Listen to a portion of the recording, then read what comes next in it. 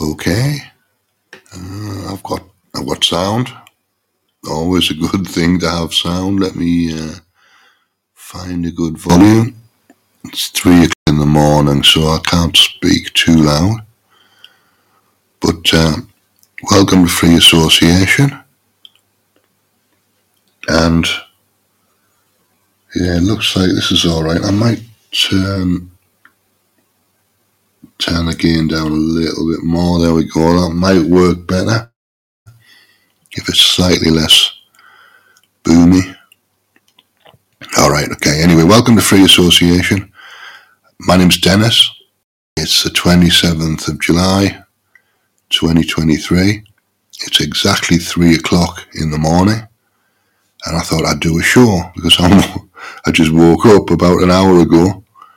And I thought I'd do a show using a little bit of Redacted because there's a piece I want to play from Redacted from a couple of days ago. So this is Clayton and Natalie Morris doing their thing on the 25th of July, which is Monday 2 days ago. Actually, Tuesday 2 days ago. Here they are. This is about 15 minutes this piece. In stories today, right? You've got LeBron James' son collapsing, going into cardiac arrest as an 18-year-old basketball player. Like, that's perfectly normal. 18-year-olds, just we don't know the details of it. He's out of the ICU, which is great that he's doing better, thankfully. A lot of questions there, of course. We have the personal chef of the Obamas winding up dead on Martha's Vineyard. Right. Also, singer Tori Kelly has been trending because hospitalized for blood clots in her lungs, healthy in her 20s, young girl. And also the Biden's dog keeps biting Secret Service members. Yeah, if this was, 6 people now to the hospital because of this. Anyway, we're not going to talk about that. We're going to talk about this, though. Here's a question. Would you let someone implant a microchip into your hand if you would receive $2,000 a month? A month in return for getting a chip put in your hand. You heard me right. We'll give you universal basic income, basically, 2,000 euros, $2,000 a month, if you allow us to put a microchip in your hand. That's exactly what's about to happen as part of the rollout of the central bank digital currencies. That's a carrot for them to rope you into this mess. We'll get to that part of the story in a minute, the chip implantation process, not the corn chip, as Dan said in our chat, but a actual metallic tracking chip. But a new report just published this week by the Bank for International Settlements explains how our new digital money system is about to work. We've been warning you that this was coming for a long time on this show. Also, we weren't the only ones predicting this. It was predicted in a little book, you might have heard of it, called The Bible, The Mark of the Beast. For one thing, this is how this new system would operate. According to them, the Bank for International Settlements, the new reserve currency, forget the dollar as you know it, basically. This will be the new reserve currency, which is how they want to label it and how they are labeling it. This would be used to settle all transactions. As everyone moves away from the US dollar right now, this seems like perfect timing to be moving to this new system. So are they purposefully torpedoing the US dollar in preparation for a global new reserve currency? One might wonder, right? We don't believe in conspiracy theories around here, but you have to wonder. It could include the confiscation of all property, physical property. By assigning it, every item would receive every real world item would receive its own unique digital token. So what do you guys think about this, right? This idea that they could, I'm not saying they're going to, but your car, your house, all of these sort of physical items that need a token process, you have to get them digitally tokenized in order for you to claim ownership of these items. No more selling cars without a digital token, right? No black market of selling cars. They all have to be tokenized. They all have to have a digital tracking ID to know exactly who owns them through this, what they call this transparent process. So it's like a blockchain for the world. Right. I mean, it would be on the blockchain, right? Everyone would be given a tokenized digital ID. And I'll explain more about exactly the tokenization process in a moment. But basically, the idea that if you don't comply with this, then we're going to take your property and they won't come out and say this, but that's exactly what some people are worried about, is that they would take your items, they would take your physical property and do it for you, or confiscate it altogether if you're not willing to comply. And think of it like contraband. It would be considered contraband. Imagine trying to go through the airport or airport security with that laptop that you didn't have tokenized, so there's no digital footprint of it. Oh, what is that? What is that item that you're carrying there? Why do you have that there? Oh, I'm sorry, I didn't have it registered with the government. And don't have a digital ID for that item? Don't worry, we'll take it off your hands.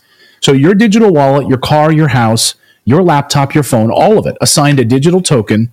Inside those tokens would be a set of rules for how each item can and cannot be used, so that each person can be controlled and conditioned directly by the central bank. You've used your digital wallet to buy your allotment of beef or chicken this month, you're cut off. You're cut off. Your wallet is not limited. Your wallet is now limited until next month. And by the way, you think this is like a conspiracy theory? The Federal Reserve, literally on their website, loves and talks about the benefits of expiring currency, the expiration of currency. And hey, China is already doing it in part. So there's already limitations and expiration of currency. We already have this. And the Fed is openly talking about this on their website. Think this is a dream? Okay, just wait until it happens. Let's actually let them describe. So here is, after this Bank of International Settlements rolled this out last week, here is their tokenization process in their own words. Just watch sort of well, let me know if you think that this is creepy in any way. Watch.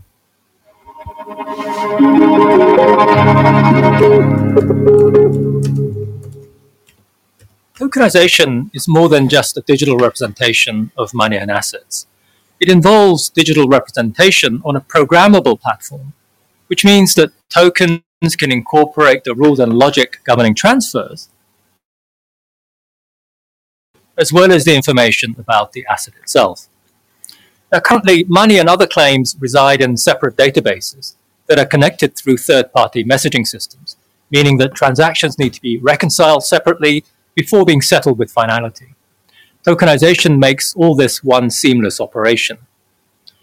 Tokenization is well suited to resolve incentive and information problems. Think of an example where a buyer would like to pay when the goods are delivered, while the seller would like to deliver the goods when the buyer pays. Tokenization can solve this problem by executing both transactions at the same time. So two real-world applications. So they talk about this. They talk about this tokenization as solving these problems, right? It involves the representing the ownership rights of real-world assets as digital tokens on a blockchain. In other words, you own a car, and that's confirmed because there's a digital token saying you do, and it's confirmed on the blockchain. You wouldn't need to go do title searches and all of your antiquated things like that when selling your car. It's already on the blockchain and confirmed that you own it. It's a digital certificate of authenticity. They'll sell it to us as a way to speed up the banking process, as he was just doing, as Hui Xin was just doing. Right now, there are 10 steps in order to wire money to someone. It's long, especially if you're not using your bank. Like if you're, doing a wire from like Bank of America to PNC Bank, there are multiple steps. Each bank needs to verify that you are in fact sending the money. They need to basically send a request. So now tokenization and CBDCs would wire money that can do this in one step, one verification process instead of 10 steps. So it sounds great. That's how they will sell it to us. It's easy. It's faster. But what if government controls the blockchain? And what if the main currency is a central bank digital currency run by the Fed? And you want to use Bitcoin? You want to use Dogecoin? You want to use cash? Sorry. That's outlawed now. You can't do that. Oh, you're using this illegal currency? Sorry, you're going to jail. We already see the move towards trying to get rid of digital currency that's not run by the federal government. They don't like Bitcoin. They absolutely don't like a lot of these other cryptocurrencies. Sorry, that's outlawed. You need to use America's digital currency or the EU's digital currency. That is controlled by central power. You don't need to imagine it because it's already happening. But more importantly, it's all about the control. Buried towards the end of this report is this nugget. This is why no one's covering this story, because it's nuanced and it takes time to explain this all. So you're just going to wind up one day with this thing in your wallet, a digital wallet, and no one's going to explain this to you. In this report, buried deep in this, like 40 pages deep, I stumbled across this. The governance section of a unified ledger could follow existing arrangements whereby central banks and regulated private participants take part in governance under established rules. For example, when money and payments are involved in a ledger, the central bank will necessarily play a role as the provider of the ultimate settlement asset. Its specific involvement in governance arrangements could take various forms, much as it does in the case of traditional payment systems, where public ownership, regulation, and oversight, as well as private mutual ownership, are viable options.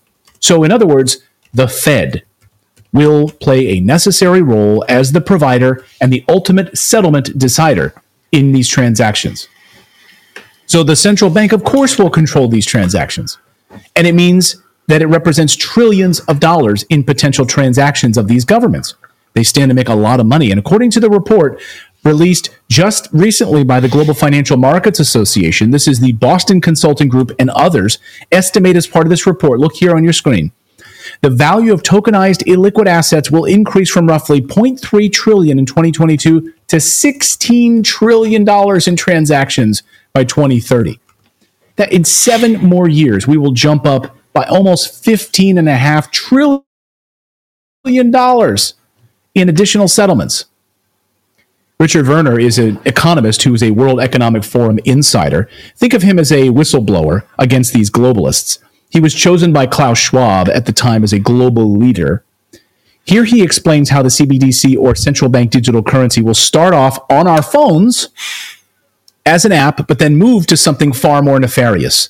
An implant in your hand. Yes, a chip in your hand. Listen. And what people don't mention is, what do these CBDCs actually look like? At the moment, there's a bit of talk,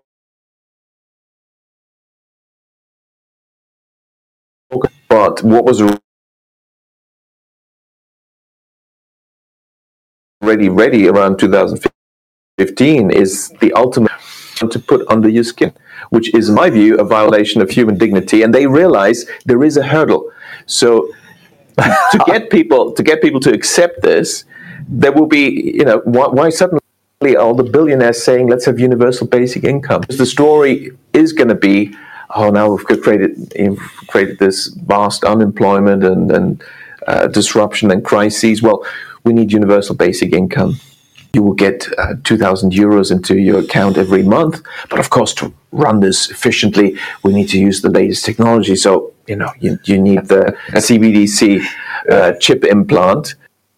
Okay. So you get this universal basic income. Right. That's the carrot. But you can't actually then make any more than that. That will be like, you have to have what everybody has. Then. Well, I don't know if you make more money than that, or you probably have to qualify at a certain threshold. But, would you be willing to go along with, this is the question, and it's going to work. I guess that's my extrapolation is like, the scary part is this becomes the Hunger Games. You just get your portion, right?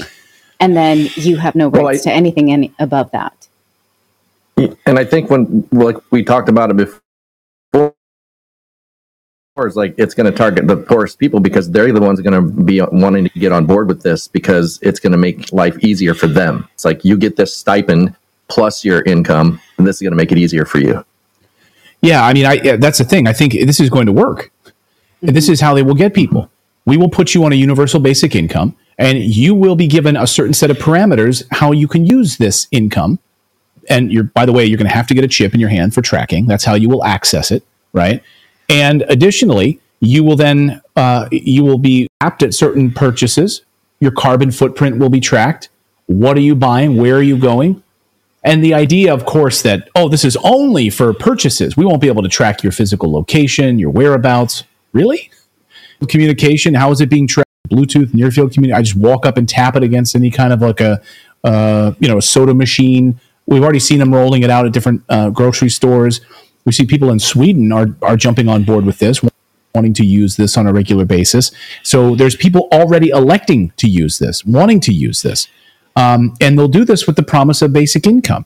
$2,000 a month. Would you do it? Let us know in the chat if you would do that. This is not some fever dream, by the way. Where did this come from? This was explained in great detail by Klaus Schwab himself in 2016. Listen.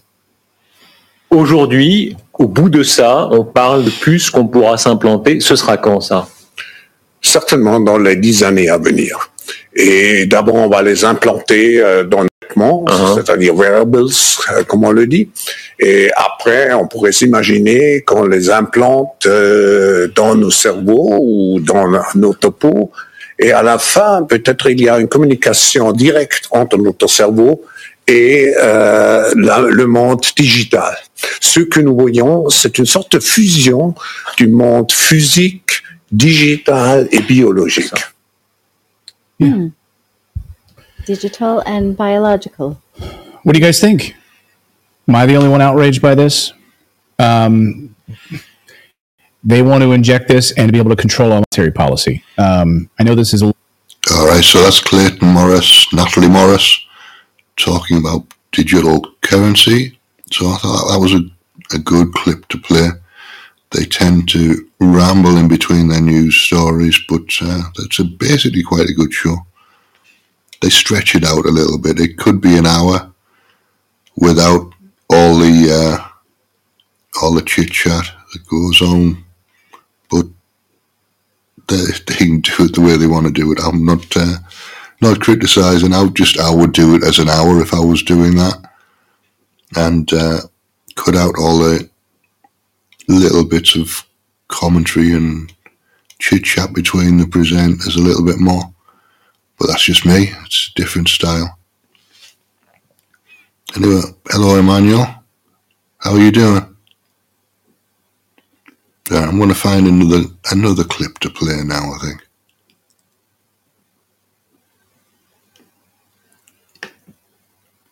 Right, let's try John Campbell. Let me... No, I played the John Campbell clip yesterday and it didn't really work. So let me play it again. So I was trying to live stream in two places at once and it just didn't work. But I'm recording this time, so it may work this time. With a bit of luck.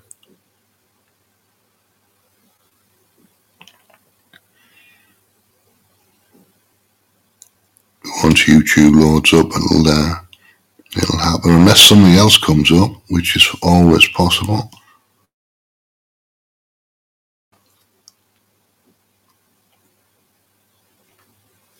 All right, here we go.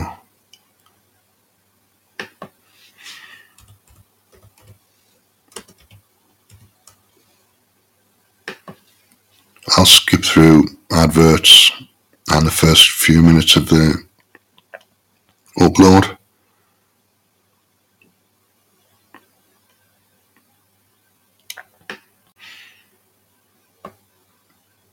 So this clip he posted 12 hours last night or yesterday afternoon.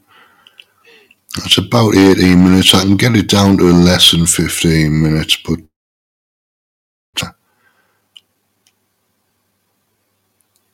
it is worth playing.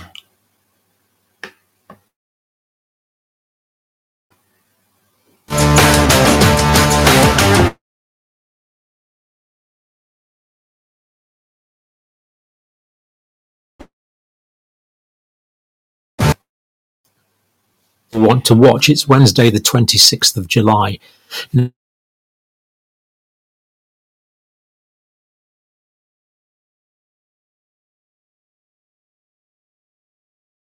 if regular via this paper, then they are thinking about it. There were 777 working people followed up with 707 controls. 5.1% of those who had the booster vaccine had increased. So 5.1% increased cardiac percent of the 777. That is 1 in 35. 1 in 35 had vaccine-associated myocardial injury. Quite astounding. and incredible. That's what this is about. If you want to watch, stick around. I think I can get through it all in about sort of the main points in about 10 minutes if you want to stay. I'm going to just before we speed do him that, up. we'll just look at this ad from, you say, younger than me. Some of you might consider that is quite outrageous and utterly unethical. Anyway, let's get down to the business of today, because this is really quite an impressive study by cardiologists and scientists in Switzerland.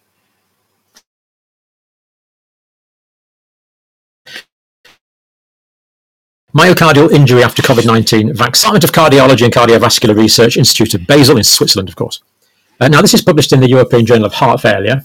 It's an open access journal of the Heart Failure Association of the European Society of Cardiology, so top flight stuff. This paper is accepted. It is peer reviewed. It's not yet published. We've got a preprint, not a preprint, a pre-release copy, because it's not a preprint because it is peer reviewed, and a fully accepted paper in an international peer reviewed reputable journal. It's a prospective active surveillance. They were actually looking for things. In the past, what we've had is prospective passive surveillance. So it's been passed forward to complain about it, and it's been retrospective looking back. This is a much better quality study. Worrying results, really. And this study was industry independent. It had nothing to do with the people that are making the money. Nothing to do with the people that are making the money. This study was not carried out by the people that are making the money. Independent. Instigated by the investigators themselves. So the aim, they want to look at the incidence of potential mechanism of oligosymptomatic. So oligo means few, oligosymptomatic. So oligosymptomatic myocardial injury is myocardial injury which has sometimes no symptoms or sometimes minimal symptoms. It's oligosymptomatic. But that doesn't mean to say there can't be quite severe consequences. In fact, just before we go on, I think I'll just tell you something about the potential severe consequences. Now, this is from the textbook of medicine that's been used for generations now. I just want to read something from this. In most patients, this is talking about myocarditis. In most patients, the disease is self-limiting and the immediate prognosis is excellent. However, death may occur due to ventricular arrhythmia or rapid progressive heart failure. Myocarditis has been reported as a cause of sudden and unexpected death in young athletes. And we could go on and read about longer term complications. Not my words, directly from David's Principles and Practice of Medicine. Anyway, let's get back to the study we're looking at today. This study from Switzerland, following COVID mRNA vaccine boosters. So this is following boosters. Now, they wanted to check on what was causing this and how often it was occurring. And it's also very important, a safety net for people that have been boosted. So what they did, if people had raised troponins at 3 days after the booster, they said, look, you've got raised troponins after 3 days, therefore let's get a repeat blood test. Therefore, let's get a 12-lead ECG or other cardiological investigations as the cardiologists deem fit. Take rest, do not exercise, because if you've got myocarditis and you just rest for a few days, good chance it'll just go away, get better. If you go running or training, there's a good chance, not a good chance, but there's a chance you can go into a ventricular fibrillation, into a full cardiac arrest. So the fact that these people were warned is so important. Probably not happening where you are, certainly not happening where I am. So there's safety netting, screening and prevention of complications, research methods. So December 2021 to February 2022, hospital employees, so these are healthcare workers mostly, but hospital employees, scheduled to undergo booster vaccination. This is the Moderna. They were assessed for vaccine-associated myocardial injury, blood being taken 3 days after the vaccine. Defined as an acute dynamic increase in, so what they look for, high sensitivity, cardiac troponin concentration, that's what they're looking for. So we probably know this, but if we have cells here in the heart, so these will be cells in the heart, these cells that constitute the myocardium. Now, in these cells, there are troponins. So troponins are chemicals in these cells. They're to do with the contraction of the myocardium. Now, if the cell is damaged or insulted in any way, if there's damage to the cell, then what happens is there's actually a breach in the integrity of the cell wall, and the troponins leak out.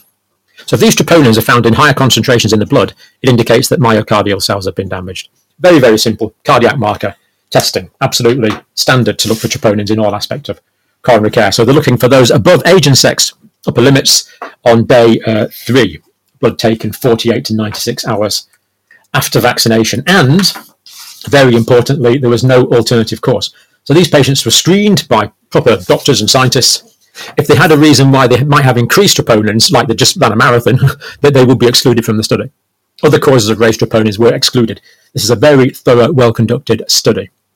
And I've already seen quite a bit of misinformation about this study already, but it is well conducted. They did exclude other causes of raised troponins.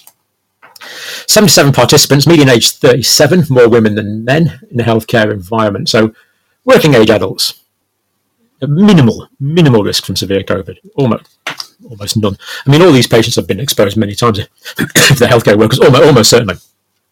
Now, 40 participants, 5.1% had high sensitivity cardiac troponin concentrations on day 3 that were above the 99th percentile. Already that's high, so 5.1% is already high, showing much higher levels of troponin than you would expect. mRNA 1273 vaccine-associated myocardial injury was adjudicated in 22 participants, 2.8%. God, dear me. If someone said to me, look, you could have had this vaccine, as I did, but by the way, there's a 2.8% chance you'll have a vaccine-associated myocarditis. Furious at not being fully informed about it. It's just happens. 1 in 35 recipients, 1 in 35 who received the booster vaccine had vaccine-associated myocardial injury. I'm just going to read that out again. 1 in 35 people who received the booster had vaccine-associated myocardial injury. This is a range of adverse reaction that is off the scale in healthcare, off the scale, and yet, in New Zealand and other places, it's still being actively and unethically, some might say, promoted. This is just off the scale risks, off the scale, completely. The only way you would take this kind of risk in healthcare, the alternative was certain death. Otherwise, you certainly wouldn't. We just don't take this level of risk. It's just complete madness. Let's keep to the data. Of the 777, 2 women had chest pain.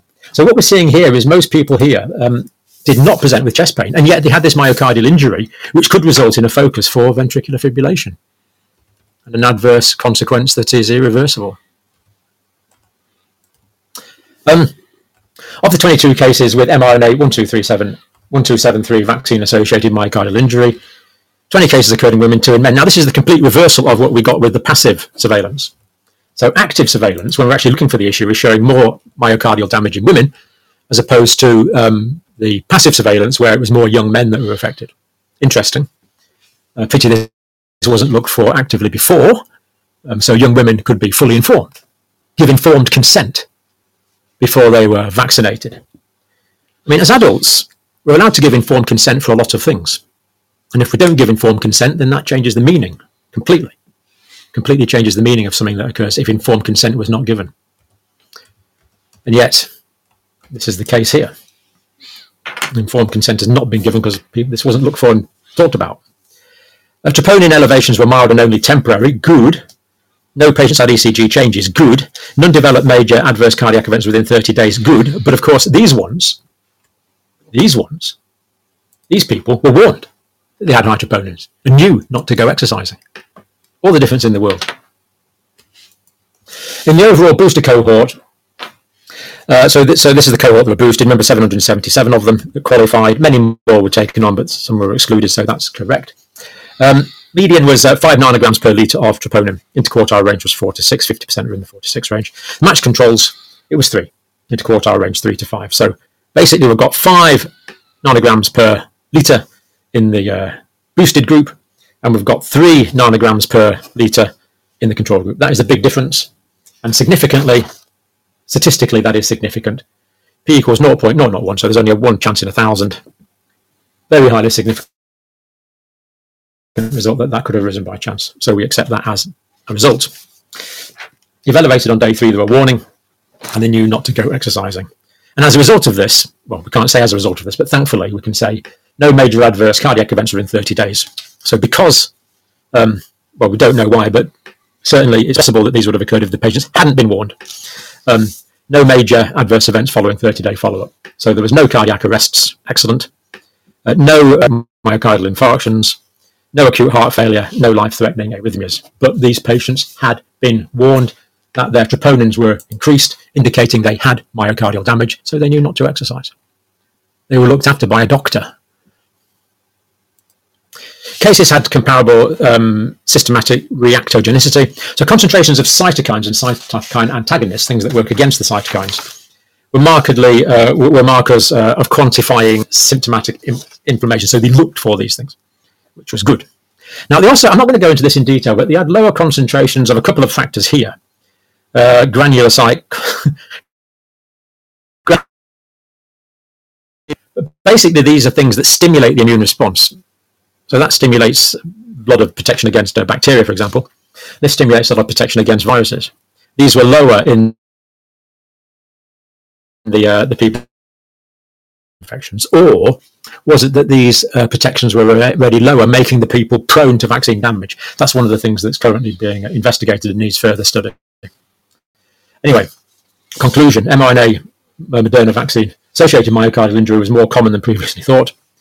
So, vaccine-associated myocardial injury was more common than previously thought. 1 in 35 people who had the vaccine. Massive. Being mild and transient, more frequent in women versus men. No adverse events. The people were warned. The watchman gave word that the enemy was attacking the city. The possible protective role of the antiviral one and the primarily antibacterial one warrant further studies. So that was from the Moderna booster. Similar studies from Pfizer. That one was from Israel from memory. That one was from Thailand from memory. That's the Pfizer ad. I do hope that this is not a if this is supposed to be a joke that someone's put up, it's in very poor taste. But if not, if it's what it appears to be, then it's also in very poor taste. Attracting young people to take an mRNA vaccine. 1 in 35 participants had vaccine-induced myocardial injury, much more common than previously thought. Now, if anyone who's vaccinated with this should be given this information. If not, they haven't been given. They're not giving informed consent. Therefore, it's illegal.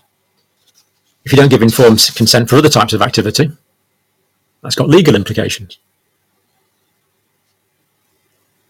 You have to give informed consent. mRNA 1273 vaccine-associated myocardial injury was adjudicated in 22 participants, 2.8%. 1 in 35 recipients, 2.8% had vaccine-associated cardiac injury. Not much more to be said on that. All right, that's true. We look forward to an immediate and urgent response from regulators around the world. If we don't get it, then they just hold themselves up to public mockery, ridicule. What are they there for? What are they there for?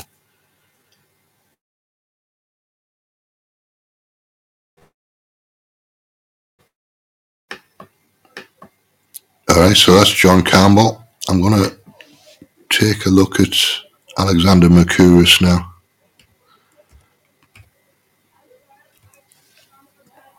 He normally does over an hour.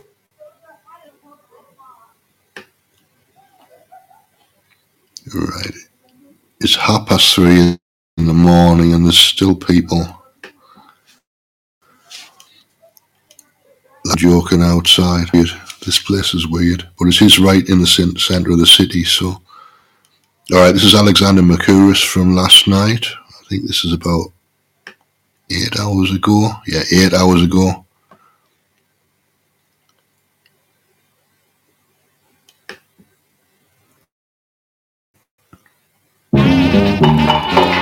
Again, I'll skip the advert.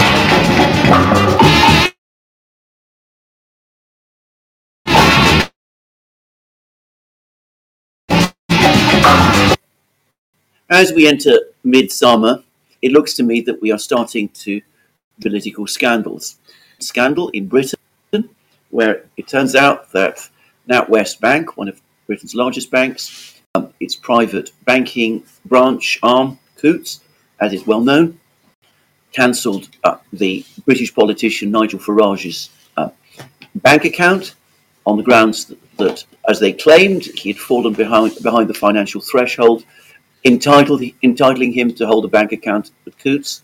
Except, of course, it turned out, as a raft of documents showed, that in fact the reason to cancel his banking arrangements with Coutts was partly, or at least principally, as it seems, due to his stated political opinions, his political positions, in part his support for Brexit.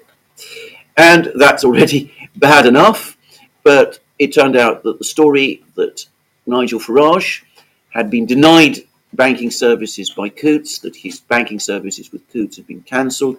It turned out that that the story that this was all down exclusively to the fact that he'd fallen below the financial threshold criteria to be a customer at Coutts, that was spread. That story was spread by no less a person than the director of NatWest Bank. I think I'm right in saying Britain's biggest bank, in a meeting she had with a journalist from the BBC.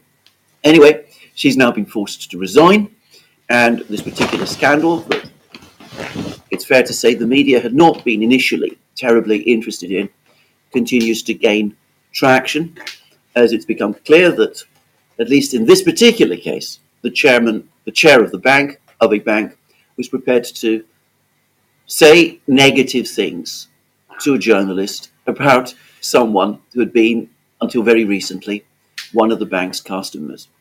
Anyway, I suspect this scandal still has some way to go, and we'll be hearing a great deal more about it over the next couple of days. Anyway, that's in Britain. There's potentially, or so it seems to me, a much bigger scandal now starting to cohere in the United States. I take my cue here from Jonathan Turley, a professor of constitutional law at George Washington University, who writes Res Ipsa Loquitur, one of the best blogs that I'm aware of, that I'm familiar with, about legal matters in the United States.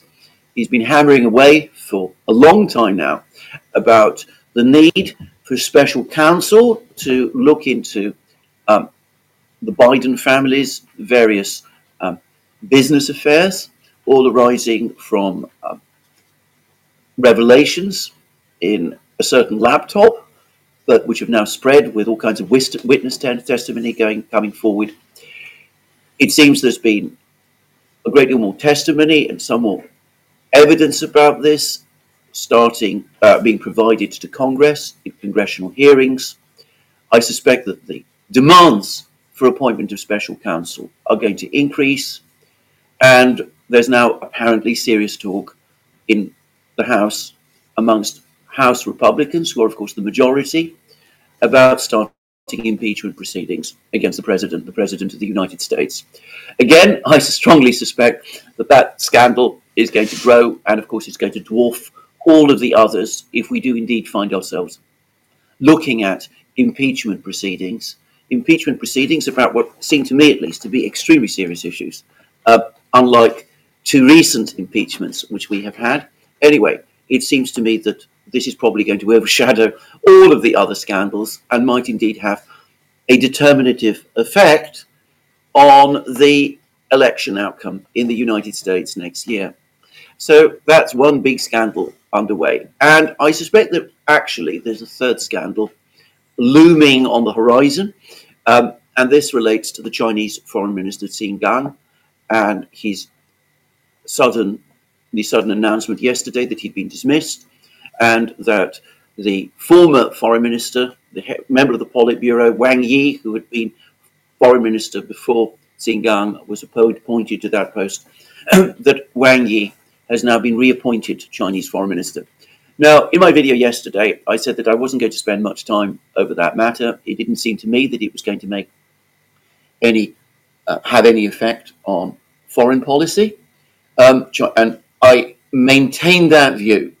But since I made that video, I've been thinking more about this particular event, and I'm starting to think that the most likely explanation for it is not that Qin Gang did or acted in some way that contradicted the direction of Chinese foreign policy, or that he made some mistake in his conduct of diplomacy. I've seen no evidence of this and no suggestion of this up to now.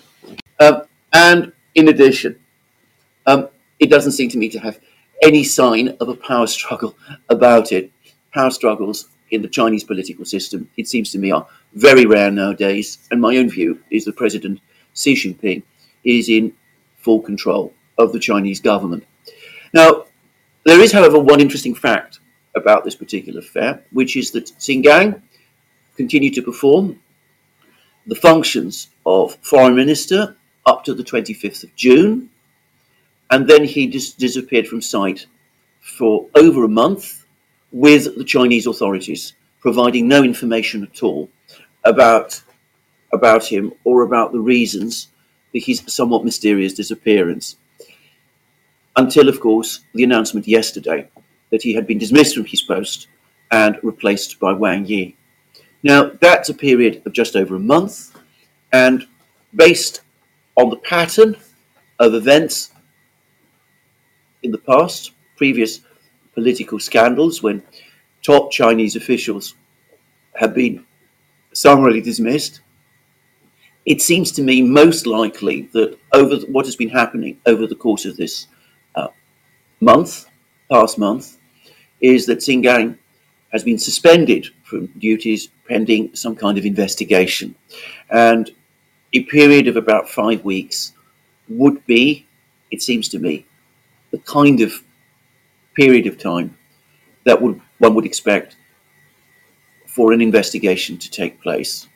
Now, that strongly suggests to me that he has been found to have committed some private transgression, which has determined the Chinese government that he cannot remain foreign minister. One of the features of Chinese politics, especially at the highest level, since President Xi Jinping assumed the reins, is zero tolerance towards private transgressions, be they of a moral or sexual, and of course, especially not of a financial nature. And I suspect that something of that kind has come to light about Xingang. He's been investigated. There seem to be grounds to conclude that he cannot remain foreign minister because of something he has done or which has been alleged about him, and he has been dismissed and replaced by Wang Yi, the veteran foreign minister, who is obviously the right person to come back to the foreign ministry and to steady the ship following the dismissal, the abrupt dismissal of the newly appointed minister. And again, the pattern in China is that after a certain period of time, there is a full explanation, usually after there's been some kind of hearing, and I suspect that that's probably on the horizon. We will get, I suspect, a proper explanation from the Chinese authorities of what has happened to Xingang and of why he has been dismissed in the way that he has been. So 3 scandals there. And then there's a 4th scandal, and this, interestingly enough, is in Ukraine, though I don't take this particular scandal seriously, which is the President Zelensky with a stalled offensive, causing him increasing political problems, one suspects, both within Ukraine and in the rather fraught relations that he now has with his Western allies. He's come up with a scandal of his own. Somebody who has been involved in the mobilization process in Ukraine is now being accused of corruption, and there's apparently another official being accused of corruption as well. And President Zelensky has made all kinds of stern comments about the inexorable punishment that those guilty of corruption can expect in Ukraine, which, given the pattern of politics in that country since it gained independence of the Soviet Union in 1991, is a claim which, I'm sorry to say, I don't take at all seriously. Anyway, corruption scandals and also major political events. We're now hearing that there's a great deal of work underway to prepare for the BRICS summit in South Africa, a BRICS summit which Putin himself will not be attending. He will be represented by his foreign minister, Sergei Lavrov, but he will be communicating. He will be participating via video conference facilities. And the word is that the BRICS summit is not going to be introducing new members at this particular meeting, except possibly Saudi Arabia, we shall see, but that the priority will be to get the new BRICS payment system up and running, or at least working towards that end. And it's now becoming increasingly clear that what is being discussed is not so much a reserve currency operating like the dollar and in direct rivalry to it. Rather, it is an accounting system operated by a bank, the BRIC Bank, the New Development Bank, backed by gold, whereby funds will be moved around between countries, or at least assigned units, if you like, drawing rights at this bank will be moved around between various countries in accordance with the trade patterns that take place between them. And in other words, a structure very similar to the kind of structure that John Maynard Keynes, the British economist, initially recommended at the time of the Bretton Woods Conference in 1944, but one which was, by the way, only partially adopted. So that seems to be the emerging. Okay, I'm going to let Alexander Mercouris off for the rest of his show, which is another hour. So I don't want to play another hour. I'm going to wrap it up at this point. I've done 45 minutes, so I think that's long enough. Really, if I aim for 45, between 45 minutes and an hour usually. All right, thanks for coming in. I appreciate your company. I'll be back a bit later on in the day. It's 3:30 in the morning here, so I really need to get some sleep again at some point. I'll see you a bit later on.